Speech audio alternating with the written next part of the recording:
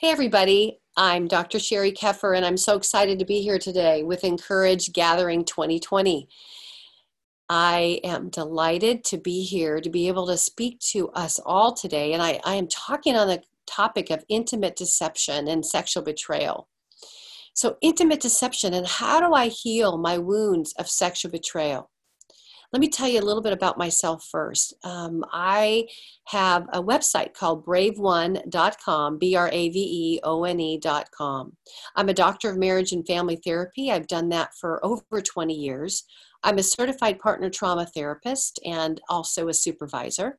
I'm a certified sex addiction therapist, and what that means is I understand also what's going on with somebody who is compulsively sexually acting out, or who's got sexual integrity issues, or who might have had an affair or even serial affairs. I'm a certified clinical partner specialist, and I'm also a trauma expert and consultant in something called EMDR. I have had some retreats that I call Bravery After Betrayal. It takes fear as strength. And I see us as very strong. When we get the resources and information we need, we rise up, and we are lovers and fighters of each other. We actually do encourage one another in betrayal. Those that have come into my Brave One community, which is also on my website, they are amazing women who fight for themselves and encourage one another and fight for those they love. So what do you do when your life as you know it falls apart? We are absolutely devastated. Betrayal is a deliberate act of disloyalty. It actually comes from the ancient Hebrew words, and these words were back in the days when they were written much like hieroglyphics, like Egyptian or Chinese. There were word pictures to convey a message. So there's two ideas. To betray is rima, which means what comes from a person of chaos. And then to deceive, badad, is to hide, to cover, to offend, to deal unfaithfully with. We've got a lot of common responses to betrayal trauma. We feel like we're not enough. We ask ourselves, we kind of look around and go, I can't believe this is happening to me. We isolate from others because I can't tell anyone what's happening, what's going on. We've got anxiety and fear. What am I going to do? Tremendous grief and loss and sadness because the life and relationship we once had is no longer. We feel more irritated, angry, and rageful. Like, how could they have done this to me? And many of us wonder if we're going to get a sexually transmitted disease. We're scared. There's these intrusive thoughts that we can't get out of our mind. They just spin over and over again. And so many of us feel confused. We wonder if we're going crazy. Well, I want you to know you're not alone, and you're definitely not crazy. Crazy is happening around you. We really do have symptoms of acute stress and post-traumatic stress from the shock and that far-reaching impact, that mind-numbing disbelief from the text you've read, the pictures you've uncovered, or the conversations that you've actually overheard, or even worse, that unforgettable situation you unknowingly walked into. It's like walking into an angry nest of wasps. Hemorrhaging from an overdose of poisonous venom may actually be a more merciful way to go. Think about it. There's striking similarities, right? A honeybee can only sting once, and as its barbed weapon becomes lodged in its victim, it actually ends the bee's life. But a wasp stinger, that actually remains intact, so it can sting over and over and over again. When we've been betrayed and we're still living with someone who is either sexually addicted or a serial cheater, this chronic pain and ongoing deception just continues to sting us over and over again. We're all walking wounded. I know I've heard your stories and I have my own. So my story starts when I grew up actually in a home where there was a lot of painful things that happened and some severe mental illness. And so when I met Connor, my husband, he was actually working at a church. He was a pastor there. And I felt like Cinderella slipping her foot into this glass slipper because I thought, oh my goodness, He's an amazing person. He's a pastor and had a large following and had written articles, and a lot of people that really cared about him and loved him. I didn't realize that he had an issue that had been going on for years. I knew one thing. When we were engaged, actually, he had told me that he called the 900 number. And at that point, a 900 number, I didn't even know what they were. And come to find out that it was a sex line where they would, talk with somebody and sexually act out over the phone. Heartbroken. I didn't know what to do with that. And I did what I think many of us might have done on that day as an engaged person. I spiritualized it and decided to forgive Connor and move forward. I mean, I just had to look at my own life and realize that, I wasn't perfect. And so I didn't ask him any more questions. At that time, I wouldn't even have known what to ask. I do now, but back then I had no idea. And so basically I moved forward. Once we were married, after we got into our marriage, about 6 months in, he began to pull away. And I didn't understand what that was all about. Come to find out, he had been looking at pornography and beginning to sexually act out again. And so during the course of our marriage, there was pornography, affairs, multiple affairs, prostitutes, and painfully, while our marriage ended in a casualty, my life has been anything but that. I, in what I call a do-over phase, went back to school and began to really study what happened to me, and at a really deep level. And that's why I'm here today, is that I didn't have anybody to explain all of this to me. I didn't have anybody to tell me about the impact of trauma or to guide me in where I needed to go. And I felt very overwhelmed. It took years to dig out. And my hope for you is that it won't have to take that same long time. I hope to get the one who's acting out through you into their own care, and you into your own care as well. So traditional models of partner treatment, the old model is a disease model, and it basically looks at us as betrayed partners as we are sick. We're co-sex addicts. We're addicted to our husbands.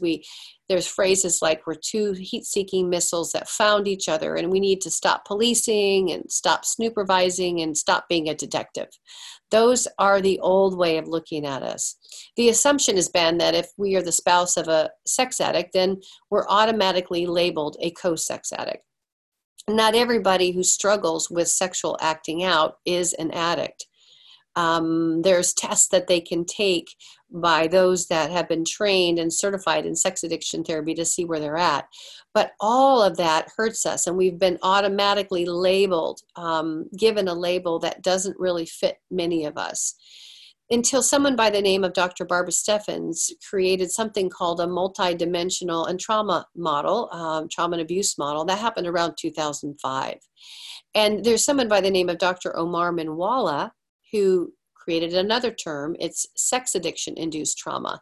And this is where really the impact of sex addiction causes big changes in us and symptoms of trauma and post-traumatic stress. Because what the life we knew is now fragmented, and we don't feel safe at any level. So it's really a new way of seeing us as betrayed partners. This new way is this trauma model that we're impacted. There's no labels, no name calling, and we address the behaviors really through a trauma lens. So the idea is of self-care, of we've been impacted by trauma, and it's an empowerment model because we need to be seen and stabilized, and our story needs to be validated. It's almost like, and I talk about this often, like being in an ICU ward in a hospital. First things first, right? We walk in, and if you went into an ICU ward and you had an arm that was hanging down because you just got in a major accident, it was hanging by a tendon, you're in a lot of pain. If the doctor would have you come in, and if he were to look at you and say, oh, wow, I can see that you're in a lot of pain and your arm is hanging down there. Why don't you tell me about the time you fell out of the tree when you were 8 years old? Yeah, that would be insane. That would not feel good to you. And so I want you to know, in the trauma model, the ICU word is basically I see you, and something wrong has happened to you. So when all this debate was going on about this old model and the new model and the trauma model, I decided to start doing some of my own research. So I did some research with 100 women, and their average age was about 49. They were anywhere between 29 and 72 years old. They had been married. The average marriage was 20 years, but some of them had been married 1 month to 48 years. And you know what I found? I found that 76% of us had clinical symptoms of post-traumatic stress. 76%, 3 out of 4 of us. And it was so surprising to me.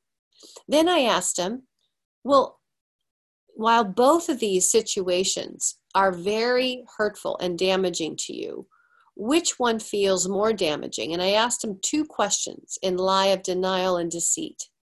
A was, is the knowledge about my partner's sexual acting out behaviors, is that more damaging? Or B, is it the continued pattern of lies that were used after I found out about my partner's sexual acting out behaviors? Guess what we said? 65% of us said it's the continued lies after the sexual behaviors, right? After the betrayal was discovered. It's that those lies hurt us so much. Now, that doesn't mean the knowledge of what we found out, the types of sex acts, and they were everything from pornography, affairs, masturbation, looking at porn, serial cheating, finding out that their spouse was with someone of the same sex when they married as a heterosexual. There was all kinds of behaviors. But it hurts to have somebody continue to lie. It hurts to have them act out, but it hurts to have them lie after betrayal. So this phrase that's often just thrown around out there is addicts lie. They lie a lot. And that's not to be taken lightly, because for every act of sexual deception, there's a lie that damages a woman or a man on the other side. So then I asked all of us in the survey, I said, would you be willing to stay in your relationship and work through the difficulties of healing and recovery if your partner were to stop lying? Guess what we said? The vast majority of them, 88% of the women, said they would be willing to stay if their partner stopped lying. That was profound. And that's when I wrote my book, Intimate Deception: Healing the Wounds of Sexual Betrayal. It's 20 chapters of what we need to do to heal, because I figured if 88% of us were willing to stay and work through if they were to stop lying and sexually acting out, then we have a chance at not only restoring ourselves, but our home. But I know that there are 2 things that every single one of us needs. There are 2 pillars that every betrayed partner must have in order to restore trust. And those things are safety and the truth. When we understand sexual betrayal, it's not just one thing. There's a relational trauma, sexual trauma. There's, post-traumatic stress symptoms. Sometimes there's complex trauma for some of us. And then there's these things that I call the dirty dozen. They're layers of impact. And so I'm going to just kind of skip a rock through them to help you kind of see how far and wide this depth of trauma goes down. The first layer of trauma is the discovery trauma, and that's what you find. That might be the message you read on the phone or the computer or the condom you found in the car. It's some piece of evidence that there is betrayal.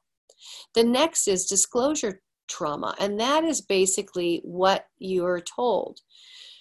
And so there's something called a therapeutic full disclosure, and I talk about this in my chapter. In the book I wrote, there's a chapter called To Tell the Truth, and I describe what a therapeutic full disclosure is all about, because I realized that in the world of disclosures, it's kind of been the wild, wild west. People share that, the one who's betraying often hedges their bet and only shares the things that they think that you can live through. And oftentimes there's trickle disclosures, right? It's drips and drabs of information, and it's kind of like getting handed a grenade every time you find out about something else.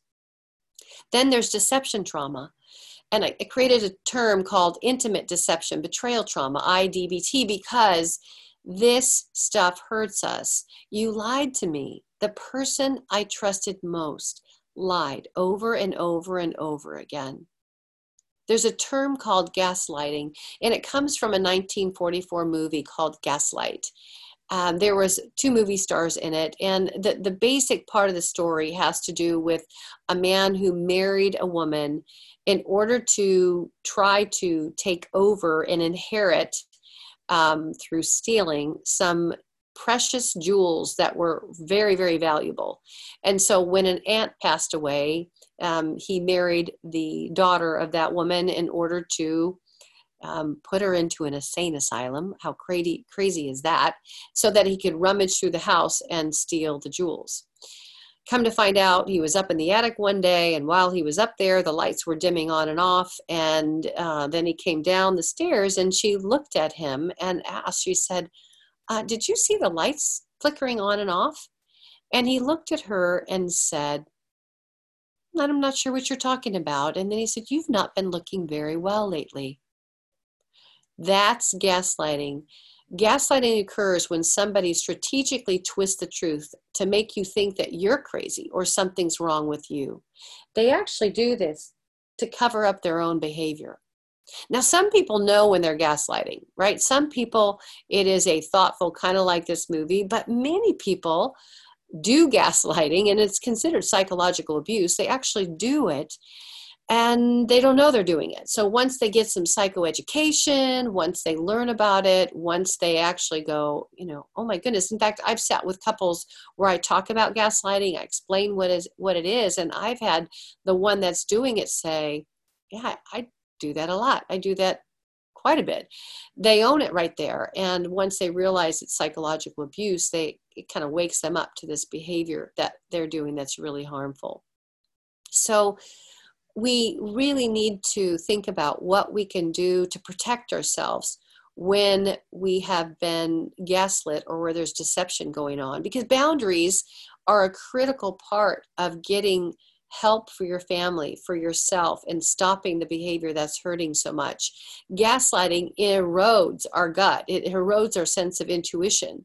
So learning how to listen to yourself and to believe yourself again, boundaries is a way that we can draw a line in the sand to say, this isn't okay. What's happening is really hurting me.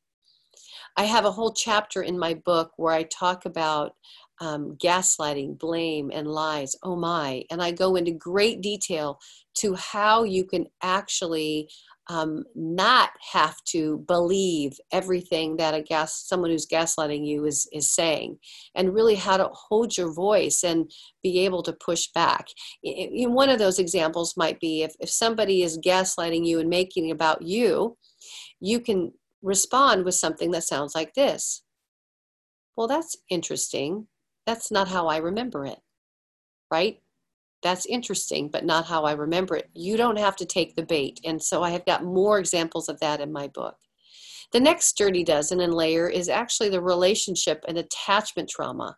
What hurts the most is that committed partner, the one you trusted, that you believed would be the one to protect you, is now the one who's shattered your world. It just really hurts when we realize the person that we made the vow to has now been the one to sexually act out without us knowing it.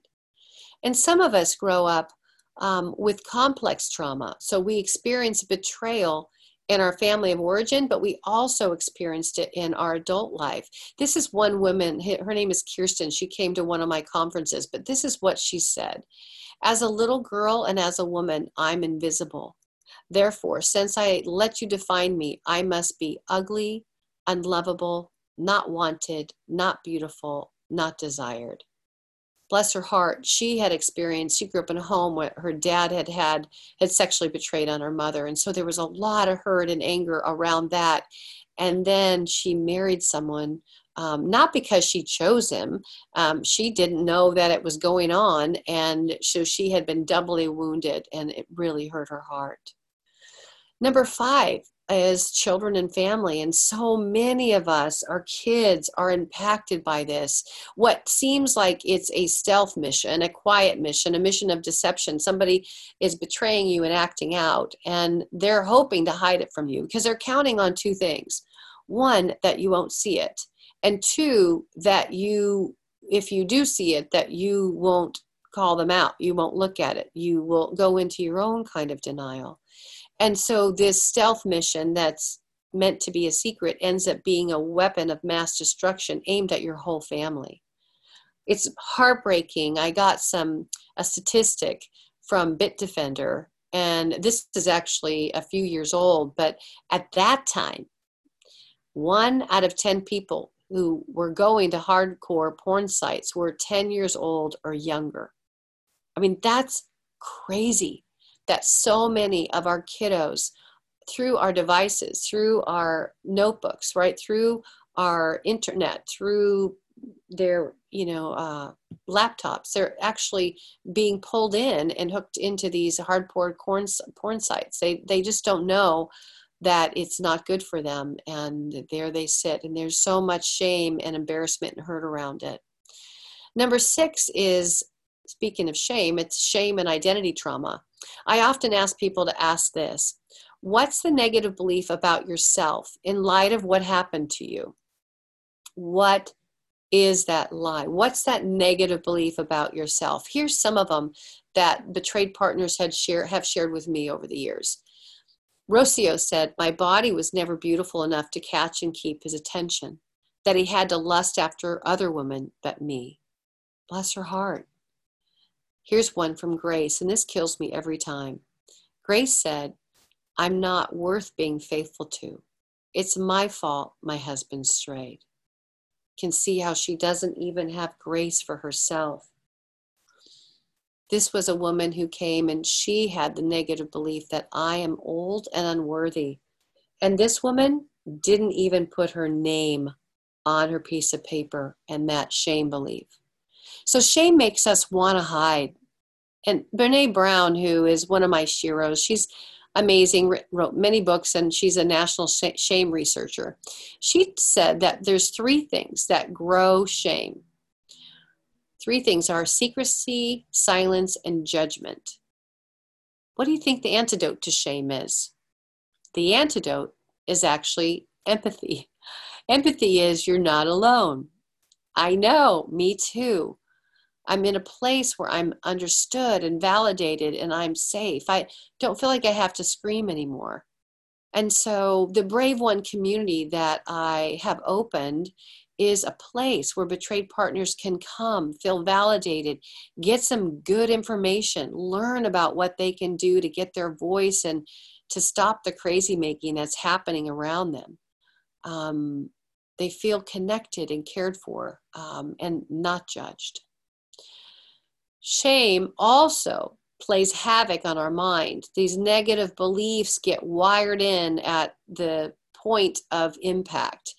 And the brain is wired that way. These negative beliefs get wired in thoughtfully and emotionally, and what fires together wires together. So they leave these negative beliefs like I'm worthless, I'm not safe, I'm not in control, I can't trust anyone, I'm not enough, I'm powerless. They get all wired in, and then we actually believe that. We think it is true.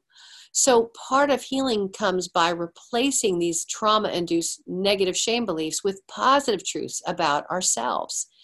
There's something I have in my book that I call the 180-degree turnaround.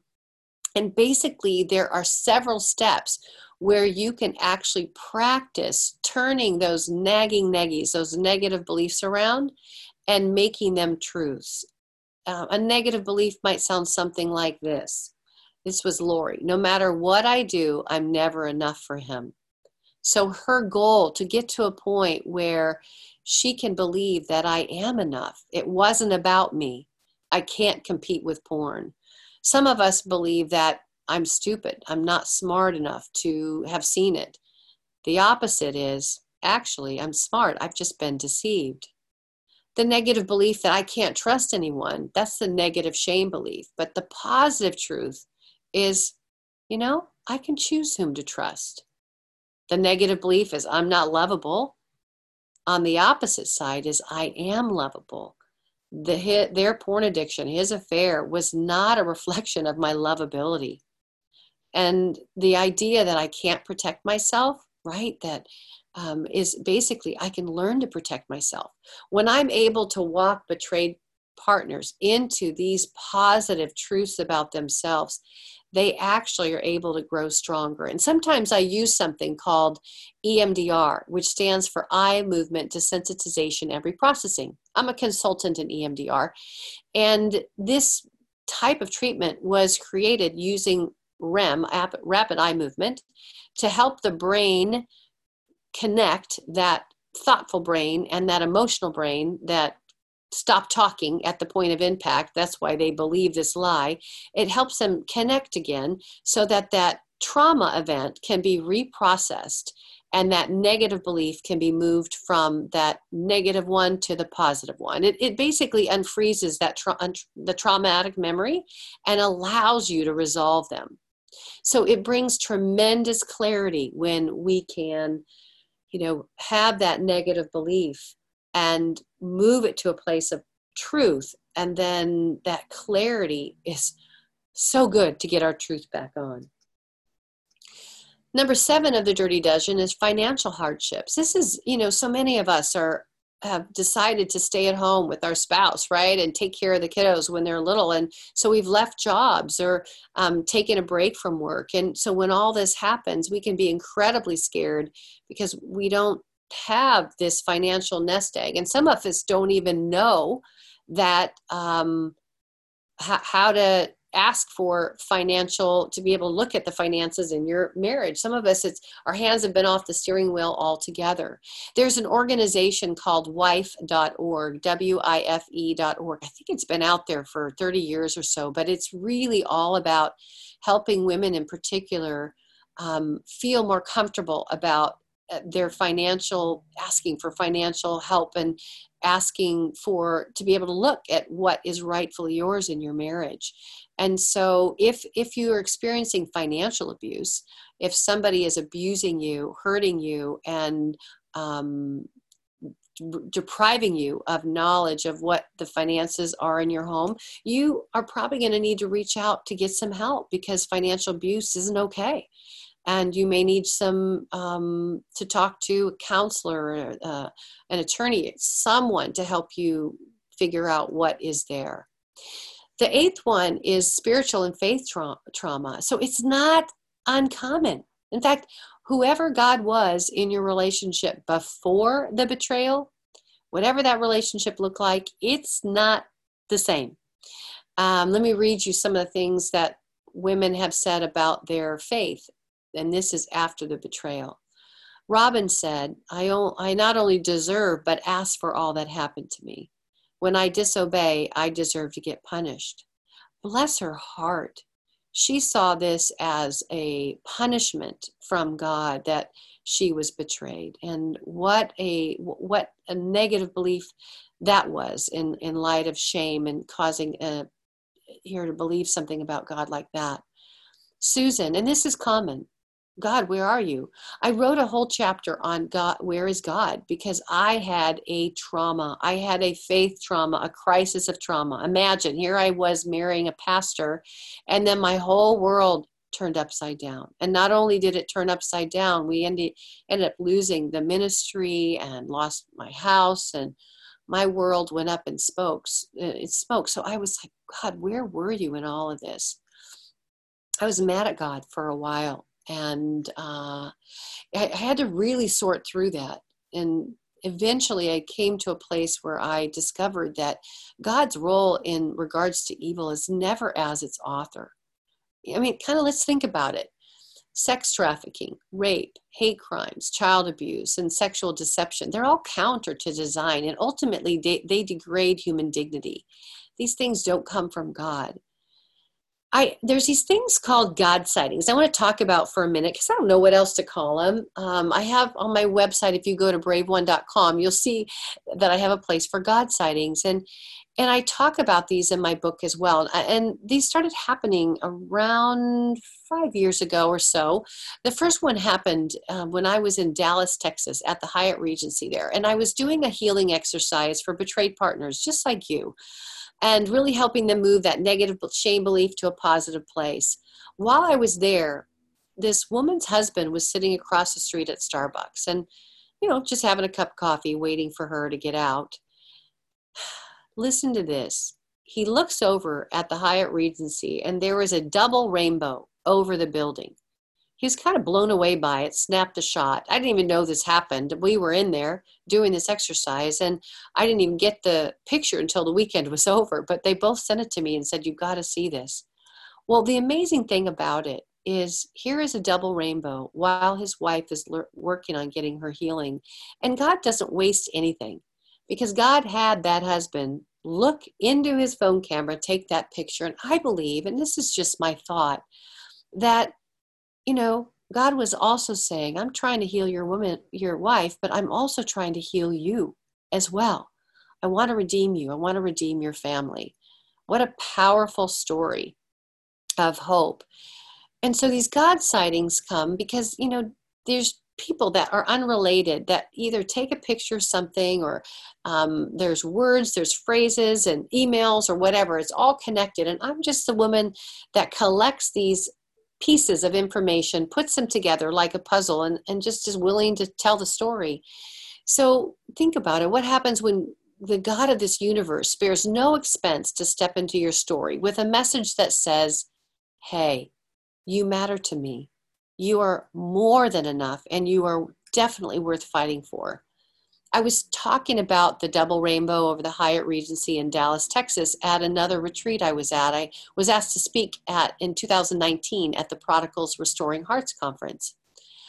There was a woman at lunch that ran up to me because I ended up telling the story, and she ran up to me and said, "Oh my goodness, Sheri, you have got to see this. When you talked about the God sightings today," she said, she looked at her phone, she showed it to me, and she showed me a picture of the hotel she stayed in. It was the Hyatt Regency in Bellevue. And it was on April 6th of 2019, because I chronicle all these, but it was a rainbow over her Hyatt Regency. So she was like, this is amazing. There was one over my building as well. And then I'll share one more. And so this came from a betrayed partner who was coming to my Bravery After Betrayal at Takes Fear of Strength conference. And they were driving through Texas. So they decided to drive out and get there by car instead of flying out to save some money. And she said there was a torrential rainstorm. And all of a sudden she looked up through the window after they passed it and they opened up the window. And it was beautiful, this rainbow. So she snapped the picture right above their car. Well, when she snapped the photo, here is her husband's lovely face with the rainbow over his head. And so she said, when I saw the rainbow, I lifted my phone and through the sunroof, snapped the photo. And it reminded me of the God sighting that you shared with us on Friday. Well, of course, I covered the husband face and I made sure to get his permission to tell the story. But, God is in the business of redeeming us. And I just want to, if you're struggling today to believe that, I'm holding out hope for you. The ninth layer of these dirty dozen in trauma is personal health. So how does trauma impact our body? Many of us get stuck in fight, flight, freeze, and fold. And there's two bodies that govern us. There's two different things that govern our body. It's the parasympathetic and sympathetic nervous system. The parasympathetic is basically about freeze or fold. And the sympathetic is about fight or flight. So if you are stuck in freeze, it's likely that you might be feeling depression, maybe some weight gain. You might have low blood pressure or low heart rate. You might feel fatigue and have diarrhea. You might actually have decreased clarity of thought, may even dissociate. If somebody is stuck in stress without relief, then we're anxious. We startle easy. We have weight loss issues. We might have hypertension or panic attacks. I've had some women go to the ER because they think they're having a heart attack. We have aches and pains. We're hypervigilance. We have trouble sleeping. We may even have nightmares, feel emotionally edgy or aggressive. We need to be cared for. And I so often hear betrayed partners say, well, he's the one with the problem. I want you to go get help. I'm good. Figure it out. Do what you need to stop. The toughest part of trauma recovery is that nobody is going to care more about taking care of you than you. Believe me, I know this, and I know it's not fair. As trauma survivors, we have to get on our own gurney in order to get the care that we need. Number 10 is the impact of sexuality. And these are some of the things that women said in my survey, and I just thought they would be notable to share with us. So out of the 100 women, anytime you see 100 of anything, you kind of stop and go, what is that about? So the 100 is, I feel violated due to my partner's sexual behaviors. 100% of us said, yes, I feel violated because of whatever they've done. Another group of us said, since learning about my partner's sexual behaviors, I find it difficult to undress in front of him or her. 88% of us said that. And I remember that because with Connor, I would get dressed in the closet. I didn't want to dress in front of him. I had so much body shame. And this happened after I found out about the betrayal. Many of us, 67% of us, are concerned that we're going to contract a sexually transmitted disease. I did.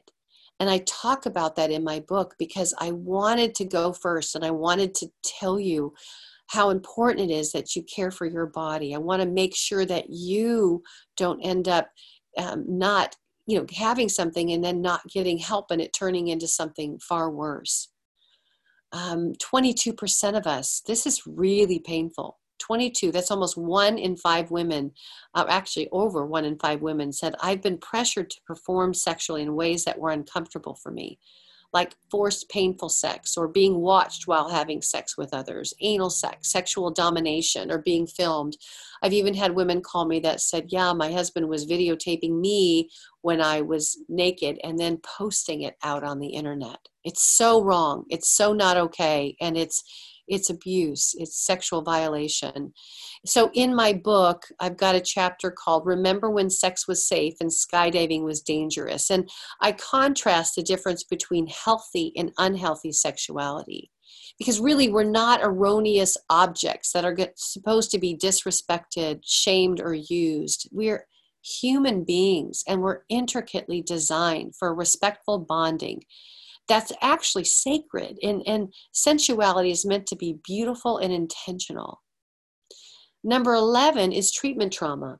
And this basically happens when you go into a well-meaning person who actually may not have the most updated training in either sexual compulsivity, right? Sexual betrayal, porn addictions, all of that. They may not even be trained in the partner trauma model.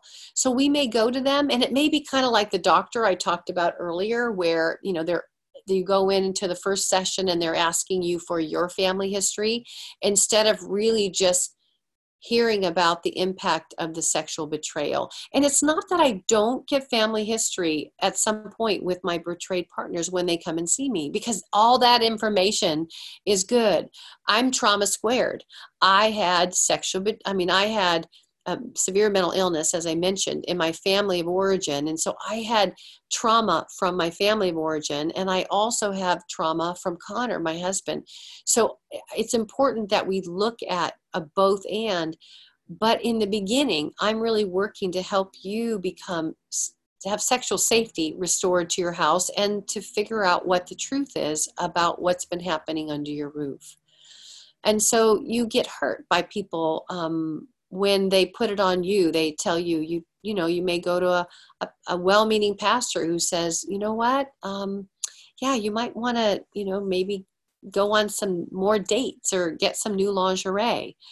Or maybe a therapist that says, trust me, I know he's not acting out anymore, and kind of owns that authority instead of going through a process like a truth-telling process through a therapeutic full disclosure. And that's all in my chapter on To Tell the Truth. There's a whole lot of information about that there. And then there's friendships in our community, right? We feel so embarrassed. Our friends stop calling. We stop talking about the stuff that's hurting us because we're tired of hearing ourselves. We feel afraid to tell. We tell, and we watch some people move away as if we have leprosy, like we're going to get it from something. They're going to get it from us. So it's really important that you get into a support group that you can encourage one another. Betrayed partners can really heal. They can change. They can grow stronger. We have the ability, once we learn the right type of things that we need to learn. I wandered way too long from sexual betrayal, and I didn't know what to do. I didn't have a clear path. I didn't know how to set boundaries. I didn't know how to ask the right questions. And there was so much grief and loss. I remember one time that Connor and I were sitting on the front porch, and I felt so discouraged about things not changing in our relationship. We decided not to have children because of the sexual acting out that was going on in our home. And so I decided to, both of us decided not to do that. But I remember sitting there, and the thought went through my head, like, maybe one of us will just die. It could be me or it could be him. But I was in such grief that I didn't see a way out, and I felt trapped. I didn't know what to do. And so having a path is really important to knowing where to go with what we need to heal. Let me just share with you a few things that right now you can start doing today, things that would help you feel more whole. So one is finding a group, a safe place to share. Two is being able to do whatever you can to start telling yourself the truth. That 180-degree turnaround, looking at the negative belief. You can write it down on paper. Don't be afraid to just write that negative belief down. I'll give you a simple example. So let's just take the one, I'm not enough. You can write that on a piece of paper. And then I would have you turn the paper over, actually turn it over, and then write the truth on the other side, which is I am enough. Whatever it is, whatever it takes for you to get to the point that you can move from I'm not enough to I am enough, to, let me use another one, that I'm stupid, I'm naive, I didn't see this, something's wrong with me. The opposite would be I'm smart. I was deceived. I was duped. I didn't know it. I couldn't see what I couldn't see. And when you can get into truth telling, it actually helps your heart calm down and your body start getting more clarity around what's happening around you. One of the things we need is sleep. We need 6 to 9 hours of sleep. Dr. Amen, who I worked with at Amen Clinics, he would say 7 hours of sleep. And so some of us feel so bad about having to take a supplement, like a supplement. There's sleep supplements. Sometimes they have GABA in them that really calm our brain at night. There's a company by the name of Nutra Pharmaceuticals that has some sleep aids, natural sleep aids. Dr. Amen has some natural sleep aids on his website, amen.com, amen.com. Or we may need a psychotropic medication. We may need something a little stronger to help us sleep at night. And that may just be temporary. While our body is in that hyper-aroused state, we need to make sure that we're getting enough sleep to actually have some rest so that we don't feel as on edge and irritable. This stuff is hard to deal with. And, being in betrayal trauma and being with somebody who is sexually acting out is really like a moving target. It continues to move and flux as they're working on getting into recovery. A recovery group for them would be an SA group, a 12-step group, Sexaholics Anonymous. There's SA and there's SAA. SA, basically the difference between those two groups, SA is about defining what sexual acting out is. And for them in that group, it's no sex with self or others, right? That includes masturbation. They just kind of define that to help the guys kind of reset their bodies and start working on sobriety. The other group, SAA, is basically they get to define what's in their inner circle of sexual acting out. Both of the groups are good. It just depends on what that person is looking for to start working on that behavior that has been so hurtful to us and themselves. And then self-care. I don't want to forget self-care. Self-care is critical. We need to be taking care of ourselves in light of what would feel good for us. So think about it. What feels good to you? Some people say a hot bath feels good to them. Some people say, nope, that doesn't feel good to me. I feel better taking a shower. Some people, running makes them feel very good and it energizes them. Some people say, that doesn't make me feel good at all. I'd rather go on a walk. Whatever it is that energizes you and cares for you and restores your energy. I have in my office, I go to Trader Joe's. I'm kind of the grocery flower girl, right? Because Trader Joe's or a grocery store is inexpensive. You can get some beautiful flowers there. I end up having them in my office or in my home on a regular basis. That's part of my self-care because I look at them and I just kind of grounds me. Lavender is really good for sadness and depression. It's you smell it and it can boost your brain. It can help uplift your brain when you're feeling really low. So there's many, many things that you can do to help yourself feel cared for and calmer. Going to the beach, that's another really good self-care option.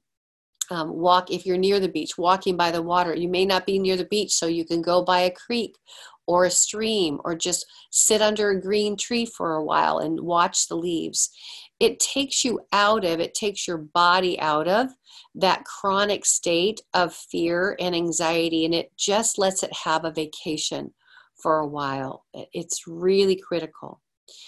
And my goal for you, and I really want to help you, I want to stand beside you actually and to say that, it's enough is enough. It's not okay to be sexually betrayed, and learning how to lay boundaries down in a relationship where there's infidelity. Fidelity is not a luxury item. It is something that we asked for and we vowed to when we're married. So when there is sexual betrayal that's going on and that moving target, I want to help you move from feeling shattered in your life to empowered. I have this Brave One community. I want to just take a moment to tell you about it. It's on my website. If you go to braveone.com, it's braveone.com/community, COMMUNITY. Again, braveone.com/community.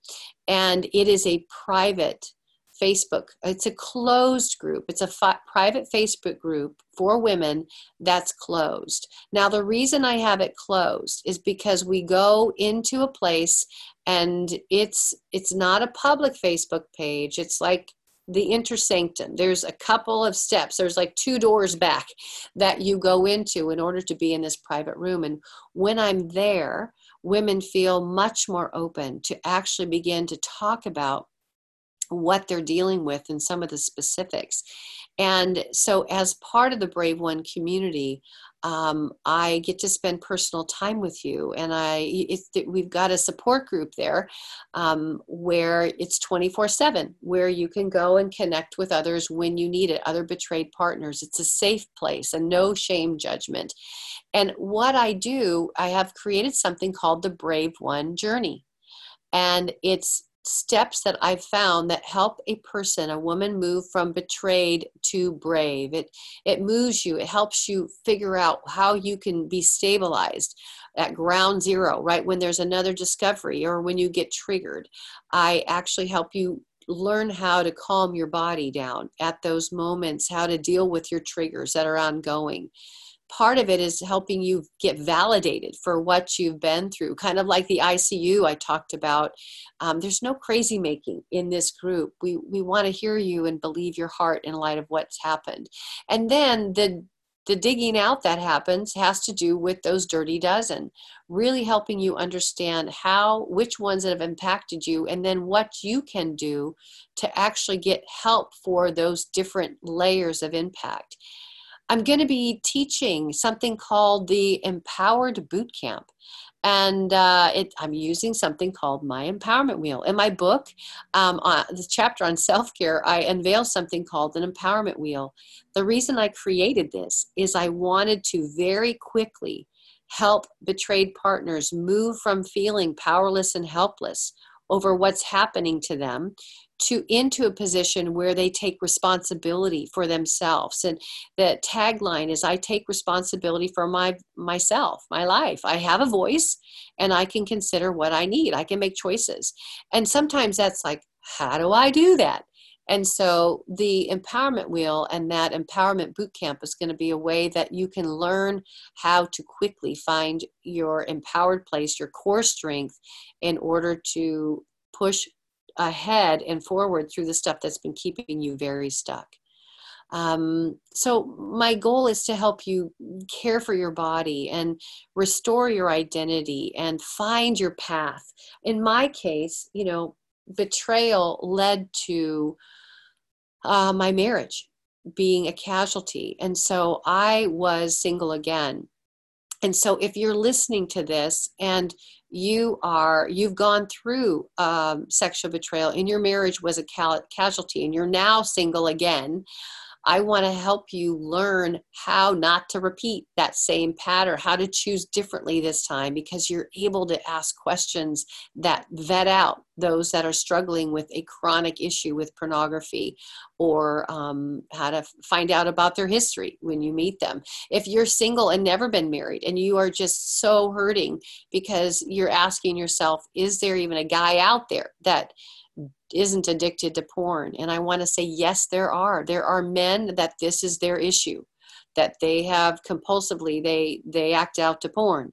But there are other guys that may have looked, right? But that doesn't mean they go back to looking over and over again. They've seen it and they've realized it's a place they don't want to go, or that's just not their thing.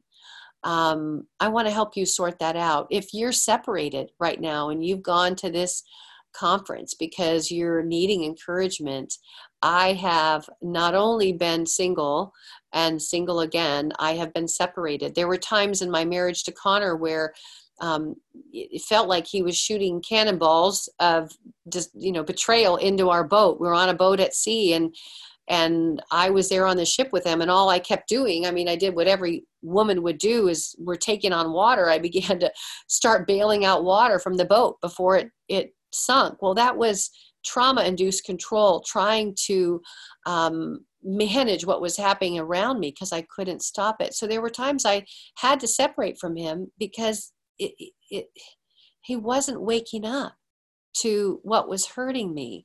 And to be really honest with you, we weren't getting the right kind of help. We had one therapist who I love till today. I adore her. But back in that time, they didn't have the same awareness that it's helpful to have two people working with you as a couple, to have somebody like a certified sex addiction therapist, a CSAT, working with the one who's got the sexual secrets and has been acting out. And then on the other hand, to have somebody working with someone like me who's a betrayed partner. And basically these two therapists, you sign releases so they can talk to each other. And that really helps to coordinate care so that the person who's betraying has a safe place to disclose their secrets, so that they can bring them to you in a way that is partner friendly, like, taking some of the gruesome details out of it, many of the gruesome details, because it doesn't help us to have those in our head. And then to work through something that you can choose to do if you want. It's called a therapeutic full disclosure, which is a truth-telling opportunity. And there it is, the two pillars. And we talk about that on the Brave One journey. It's these two pillars are getting safety and the truth restored. But some of us, you may be single again. You might be divorced and remarried. And you might even, I've got a couple of friends of mine, precious women that, their husbands were kind of like Connor, and they divorced. And then the guys started getting very serious about that they were losing their family and their wives. And then their recovery started. And let me tell you this. So there's recovery and sobriety. So recovery is basically a process by which you start working on the sexual problem, the sexual acts that you're actually doing in order to find sobriety from them. Now, sobriety is, when is the last time you looked? When is the last time you actually sexually acted out? Sobriety is the goal of recovery. And so some people are in recovery and they're kind of kicking tires. They're going, checking the box, but they may still be acting out sexually, looking at, X-rated movies and minimizing that in their mind. So it's really important that they get honest with themselves and you about what's going on, and their group, and maybe even somebody that they have in their group, that a sponsor that can be helping them move in strength. My goal with you is to help you get to a point where your strength is renewed. And the word Ezer Kenegdo, when God talked about us in Genesis, when he said, he named us a female woman, he called us Ezer Kenegdo. Now, that word has been sorely represented in many translations, and it's often called a helpmeet. But you know what it really means? When you look at the words in the ancient Hebrew, it means warrior, strong fighter. Ezer is the name for God himself. There's no one else he calls Ezer other than himself. He's capital Ezer. So we're small Ezer, right? But together, Ezer Kenegdo means warrior companion of fierce strength. So if you're wanting to get your truth back and get help for your family, I want to invite you into my community. Follow me on social media through Instagram and Facebook. But again, my community, I'm going to mentor you through the Brave One journey. It usually takes about 90 days to go through that Brave One journey. And then I do Facebook Lives that are private. I do private Q&A calls. I've got a 24/7 group in there that gets it. Got TNT videos. Those are like videos I do on some of the most difficult topics from your calls. I kind of drill it down further. And, you get video audio library and the classes that I'm doing. You have access to that. So check it out if I can help you, because I truly believe that restoration is possible. And the research shows that with betrayed partners, when they get what they need in order to heal, we can actually have something called post-traumatic growth. That means we actually can heal and grow stronger. So stay connected to me. I've got a workbook that's going to be coming out very soon. It's a companion for my book, Intimate Deception. The workbook is called Healing the Wounds of Sexual Betrayal. I'm excited to get it out to you so that you can actually do this work in small groups. I'm looking forward to staying connected to you. I'm honored that I was able to be here at the Encourage Gathering 2020. And I wish you the very best as you're braving on.